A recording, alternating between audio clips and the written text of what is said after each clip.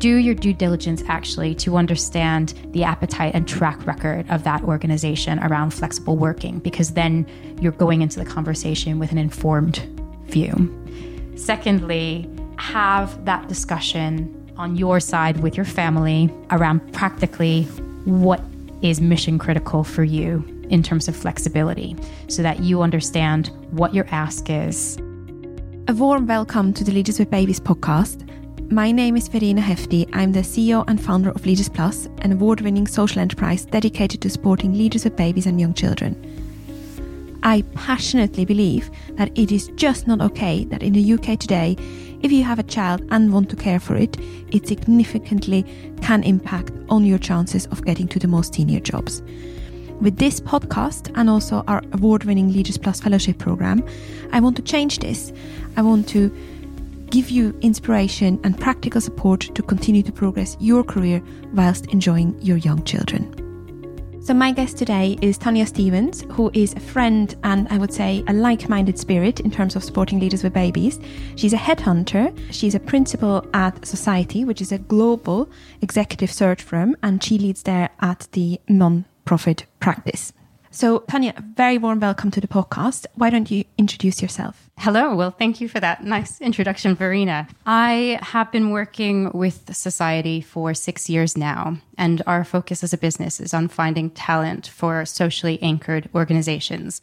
So our hope is that by finding great people for really mission-driven organizations, we can change the world for the better. And I've also been really fortunate as a working parent to have an arrangement that's flexible for me here, and it's allowed me to combine a really great, interesting job with motherhood. It's quite interesting because it's probably maybe I've got the wrong picture in my head, but I'm imagining that it's a very, very fast-paced environment. I still remember talking to a recruitment firm, and you end up, usually when you contact a recruitment firm, you want someone in the next hour or tomorrow. It's a very fast-paced environment. It is fast-paced. I think the client-facing nature of the work, as is the case in many professional services, is the challenge when you're working flexibly, because your clients need to be answered quickly, efficiently. You don't want to have gaps, and there can be that concern, are we going to be giving the best service here? So I, am really passionate about giving the best service to my clients. But I think that if you work hard and you put the right structures and support in place around you, and you build some great colleagues around you, you can absolutely do that. So what's your work pattern then? So my work pattern is to work Monday to Thursday each week, and I don't officially work on a Friday. Mm-hmm. And what happens then? What's the concrete arrangement if a client needs you on a Friday? As we've built the practice, this has evolved a little bit. I think that now I try to be a bit stricter with protecting that time on a Friday for me. Obviously, I have wider childcare concerns that I would have to address if I do work on a Friday. Saying that, I'm really driven to have us deliver great work. And there have been occasions where we've been invited in to do a client pitch on a Friday. And I'll make exceptions to that. I think that it's a give and take situation, flexible working. And if you're committed to your job, sometimes you need to make certain allowances, but it's so important to have boundaries too, i.e. my MD does not expect me to be at the desk working all day Friday while I'm at home. He knows that I'll look after my clients and I'll make sure the right support's in place for them, whether that's from me or from another member of the team. So do you have a system in place where you tell the clients where you have another member of staff looking after them on Friday if they need something, or how does it work? I'm being probably more open about this now than sometimes I am, but if anything, I'm feeling it's important for me to have that truth out in the open. Truthfully, no, I haven't, especially as we've been a younger practice and we've been building up. I haven't explicitly told clients I'm not in on a Friday. I don't have an out of office on a Friday. I could do, but I haven't. I always keep an eye on things and keep it ticking over. And I think honestly, there was a worry from me that if I said that, perhaps there could be concern from people. If we work with this partner, they may not be there full time for us. And we are building a name for ourselves in the nonprofit space. I've been working this way ever since I started at Society, and we're going from strength to strength. So I think we have proof now that that's working.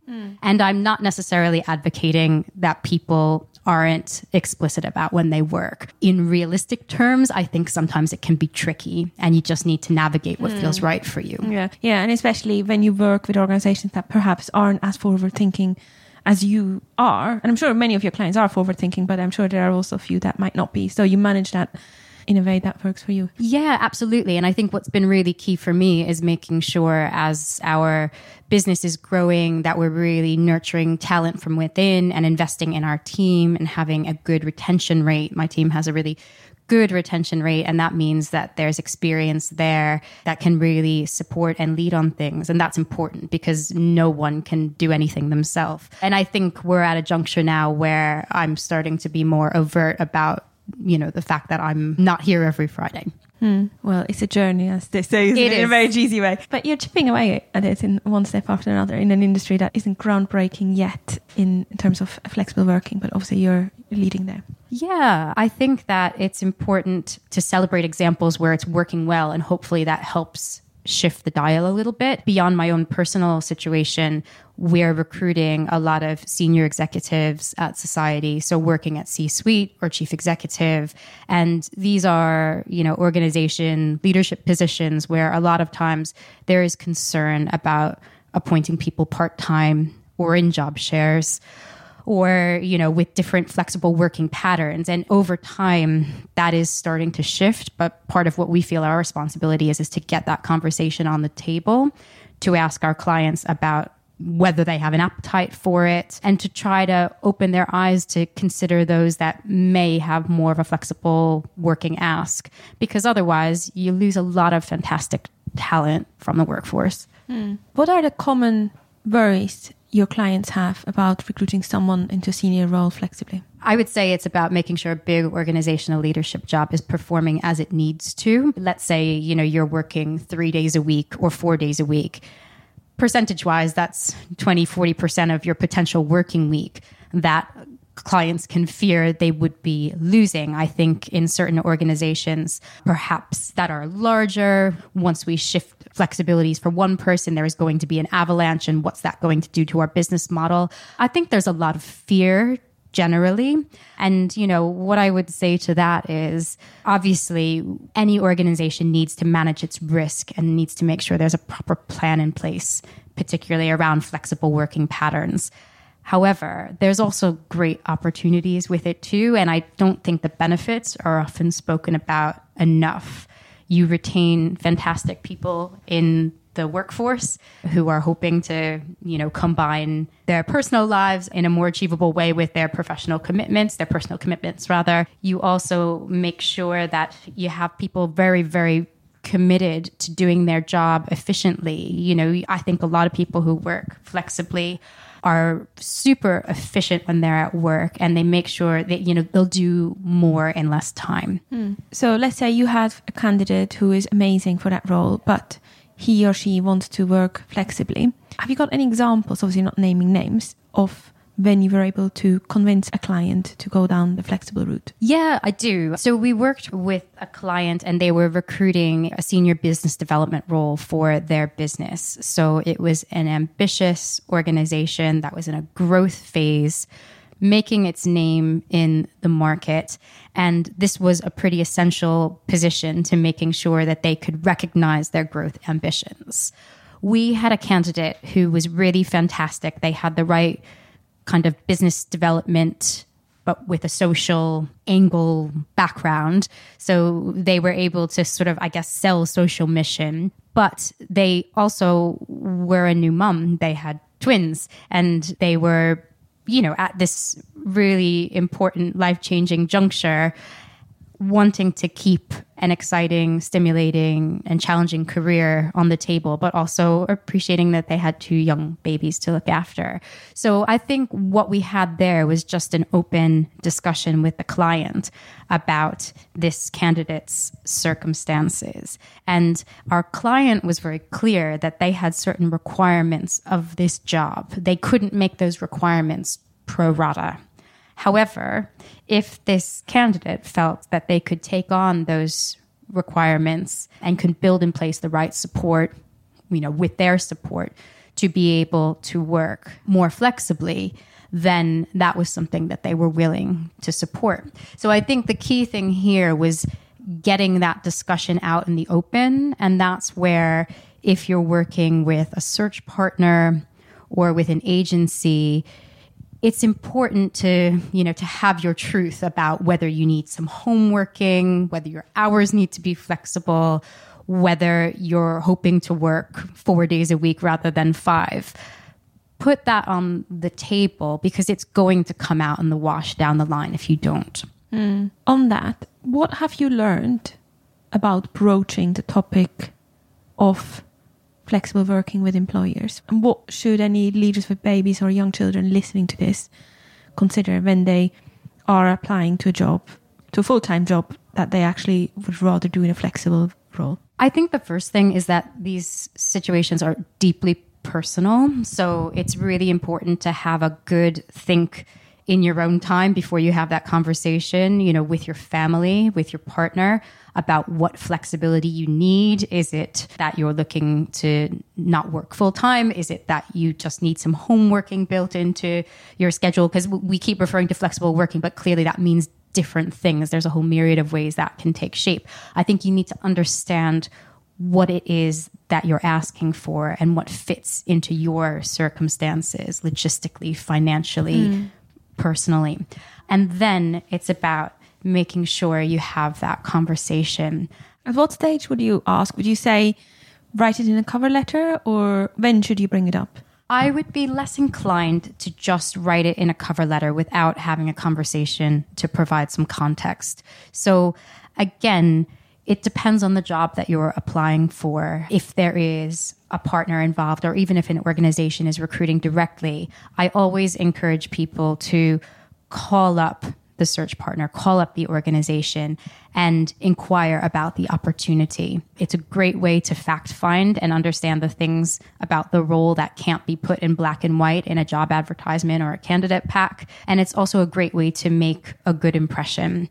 So this is also the moment, if you've decided that this flexibility is essential for you, to make an inquiry about that. Now, again, things are different for everyone. It might be that someone prefers to work a bit at home, but it's not absolutely essential for them. If that's not the case, then perhaps that's something that you don't need to broach at that stage. But I think if we're talking about mission critical flexibility that's going to stop you from accepting a job or not, then it's better to see if there's that appetite for that.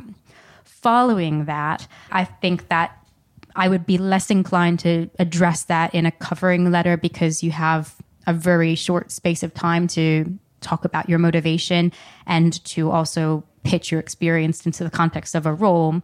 But I would probably, if I was sending a CV and covering letter, I would probably have a cover note on there saying, further to my conversation with Mary, I'm really looking forward to working with you, and, perhaps broach that flexible working request there. Sometimes there's application forms involved where you may need to fill it out. But for me, and not everyone feels this way, honesty is generally the best policy. And would you say that's the same in regardless of what sector you play in? You personally work with large national and international non-profits. Other colleagues at your search firm work with profit sector. What would you say? Yeah, and I think, again, most of my work is in the non-profit space.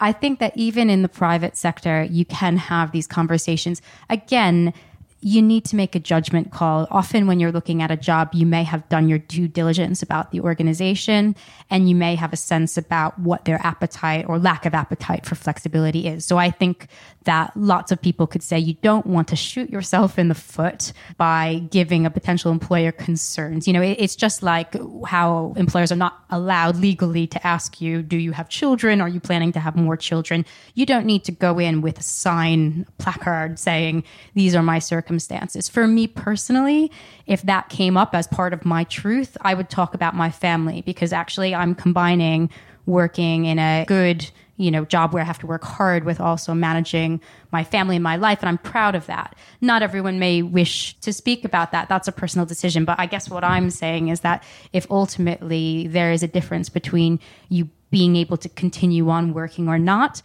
get it on the table. If you are willing to go back full time and then hope to have that conversation down the line, then perhaps maybe it would be preferable to do that.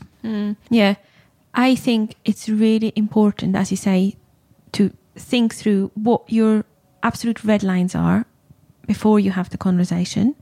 But then also when you have the conversation, lead with how enthusiastic you are about the opportunity, lead how you want to progress and so on, just to reiterate that you are ambitious and you are committed. Because I do think sometimes when you raise flexible working, there is a judgment made about the level of commitment, which shouldn't be. So you just need to manage that really proactively and make sure that they perceive you as the most motivated person ever. And that at the same time, you need these and these things in order to be doing well at that job. Yeah, absolutely. And this is where, we can be idealistic about it, but there are real challenges here. I have a friend that works within the business arena in a demanding job in financial services. And I know from conversations we have had that, in that space, if you aren't working kind of full time, you can often be seen as a bit of a second class citizen, even if the word on the street is officially you're not. So I think that, and that's not just in financial services, that's anywhere. These things are real, and you're right, they do happen. But I think what we need to do is, again, just keep trying to shift the dial on that rather than just focus on all of the risks. The risks may need to be spoken about and managed. Let's talk about the opportunities. As you were saying, let's talk about all the, the passion and the experience and everything you love to pour into this job, and how actually, being able to do that while also managing other things going on in your life, a young family, that's real motivation to make that work, because you want to be juggling, you want to be getting that balance right. So if they allow you that, you're going to do your best to make sure that situation really works out well. Are there any mistakes that you've seen people make in terms of negotiating family-friendly arrangements, and how should people avoid those? I think one of the main mistakes that I would see is just not preparing. When you go in to have these conversations, which are going to involve a degree of negotiation to them, you need to be able to make your case. You need to understand what you're asking for.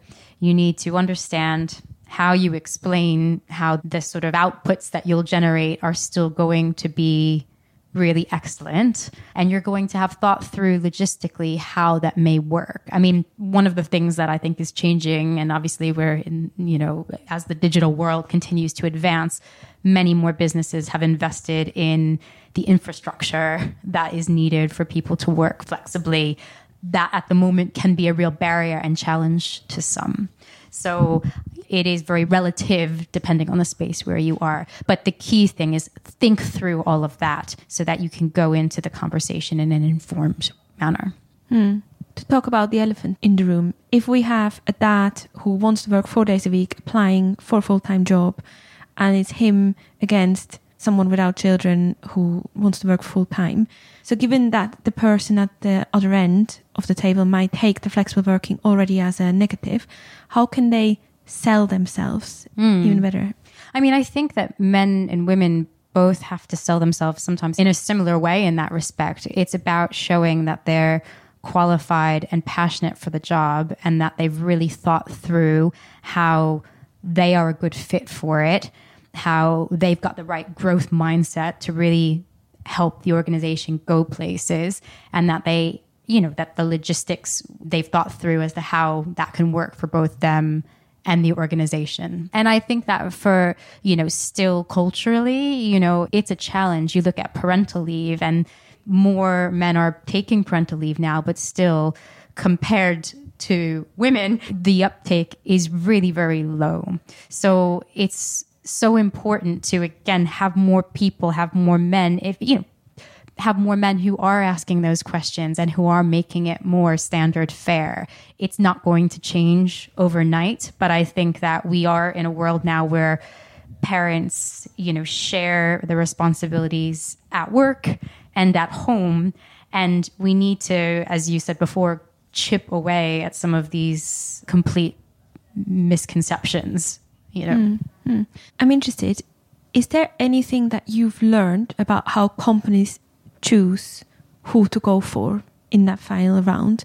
anything that before you went into the recruiting business you didn't know? Yeah, I think that organizations choose people who feel like they have the right drive for them, who have the right skills to unlock the opportunity that they're recruiting to, and who are going to be a good added blend of perspective in their team. So there's a lot of talk about diversity and inclusion. Something really important to us as society is running open, inclusive recruitment processes. And this is to get a diversity of perspectives around the table, because we're stronger when we have them than when we don't. So I think that's something we're really trying to encourage, is people to think about their angle and how that isn't just simply a culture fit, but how that's going to enhance the culture. I think it's also important. I had someone that I've worked with before recently tell me they had been looking for a chief executive role, their first chief executive role. You know, I'd given them some advice saying, you know, at some point, it's the chicken before the egg situation. You have conviction in what you bring. And for the right organization, they're not going to want a tried and tested chief executive. They're going to be really interested in the experience and perspective you bring, and they're going to see your appetite and they're going to invest in that. And she said that meant something to her, and she took it away with her because, you know, she realized she had to have that conviction in what she is offering. And I think that that is something that is also very important, to have conviction about what you bring and stick to that. Because if you pretend to be something you're not, again, it's not going to come across as well or as authentic. Let's talk about chief execs. I see a lot of people who come through specific routes. So either, you know, let's say a finance route and become more and more senior in finance, or a business development route, or whatever. Have you learned anything about what helps people to jump from those specific routes into a more generic CEO or, let's say, COO role? What is needed to jump to the C-suite? I think what's needed to jump to C-suite is firstly showing that you have got perspective on how to run something and how to work well and manage people and work collaboratively with any organizational leadership position. You are going to have to help steer with your board and with your senior team the strategy, and you're going to need to make sure you have the right human talent around you to unlock whatever it is you're trying to achieve. So I think that beginning to take that on, whether that's through a management position, whether that's perhaps through sitting on a board as a non-executive. I recommend a lot of my candidates in nonprofit pursue a trustee role. There's so many small nonprofits that desperately need skills and perspective. And often people think, I may not be needed. My skills might not be what they want. Actually, they need a range of skills. They need a range of backgrounds, perspective. You need to look at organizations that you have an interest in your work, or it chimes with something in your background or professionally. So I think that's another thing I would encourage people to do, to see what it's like around the board table. And I think that it's having that appetite and that vision as well. You asked before about what makes a difference in an interview. Often people will say, when asked about where they would take a role, I couldn't possibly make assumptions about that because I don't know the organization intimately yet. I'd need to get in there and see what they're all about. But actually, that often isn't a productive answer. What organizations want to hear is that you can think, that you have something about you, that you've begun to throw out some ideas for where you would take things. They want to hear that. So I think that's really important too. Someone told me recently that the more senior you get, the more the money that comes into your bank as a salary is actually not for what you do, but for your thinking. I think that that's really true. But what is important for me, I guess, in search, and, you know, let's be honest, recruitment isn't an industry that often has the best reputation. It is around, you know, we need to really support our clients to think as laterally as possible. Obviously, they have a role they need to fill. They need to be realistic about fundamentally who, you know, if there's any core skills that are required to do that. But beyond that, you know, where can they make sure their job descriptions are not discriminatory? How can they talk about their appetite for building channels for more diverse talent to flourish in their organization, they need to be doing that. And how can they get fresh talent into the mix? So an appointment that I'm really proud of recently was appointing Sophie Walker, who was the former leader of the Women's Equality Party, to the Young Women's Trust. That was Sophie's first chief executiveship, but she had the right component parts and the right vision that she shared with the board, and they were really excited to now see what she can do with the organization at this juncture. So, that was very exciting and also fantastic for me seeing someone take on their first chief executiveship. That's something that I love to support. Fantastic. By the way, there might be lots of people approaching you now after they want to get into chief executive. No, I'd love to. We have a great team here, both me and my colleagues too. So when we know there are good people out there who are looking or who need a bit of a sounding board, we're very happy to talk with them. So they can drop us a note here at Society. Okay. So actually, I want to talk about money as well, because it does matter. And no one really knows, I don't think, how to negotiate at interview stage. And we do know that gender pay gap is massive. And also there's evidence that shows that your first salary in an organization, so if you come in, let's say, at a director of fundraising, that salary then really influences how you get paid and further down the lines as you get promoted. So bottom line is, it matters how much you get in that first job in an organization. Do you have any advice, or have you seen anything work well? I think that, again, what is difficult about the salary issue is that it varies quite widely by sector. The transparency levels, in the public sector, you often have salary bandings. Even in nonprofit, often there's an advertised salary range. In the private sector, often that's not necessarily going to be the case. So what I think is quite important is, generally, as you're negotiating on these senior roles, if there's a search partner involved, they are going to ask you what you're earning. So the organization hiring is going to likely know that. What I think is important is to have them make the first move, really. So in terms of, sometimes people will be put on the spot and ask, well, what's your expectation for this job? And this is where, for some, there might be a tendency to pitch it a bit lower. It's important to have them make the first move, then to do your due diligence. You can always go away and think about it, and then to come back. And if you feel that it's not fair, to negotiate. If a range has been advertised, and even if you're taking a jump up significantly in pay, but they offer you under that range, then that's not right. And they should be called up on that. It's also a good idea, and you may disagree with me on this, but I do think it's a good idea to withhold your previous salary if your previous salary was low.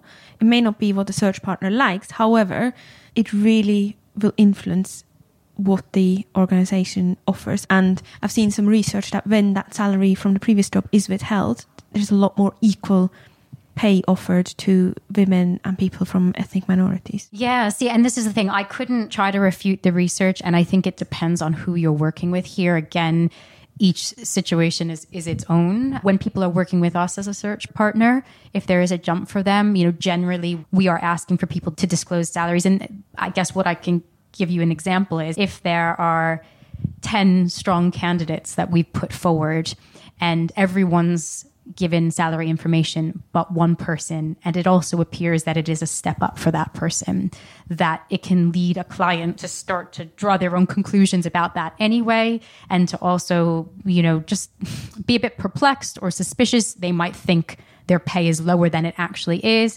It just doesn't put it on the table. Where I guess if you have someone who will work with you and who can manage that expectation, who can talk about the fact maybe actually you may have earned more in a previous job and you've taken a cut to move into a new area and now you're looking to scale, or that you've been in an area where you've taken on increasing responsibility, but because of difficult management, you haven't been given a pay rise and actually you're probably being underpaid, that you have the core credentials that meet the role that you're applying to. I think if you have a good partner working with you, they will make that case and they will have that conversation with you before you take the time to apply. They should. Just because of who you are and what you're passionate about, you do work with a lot of new mums and some new dads.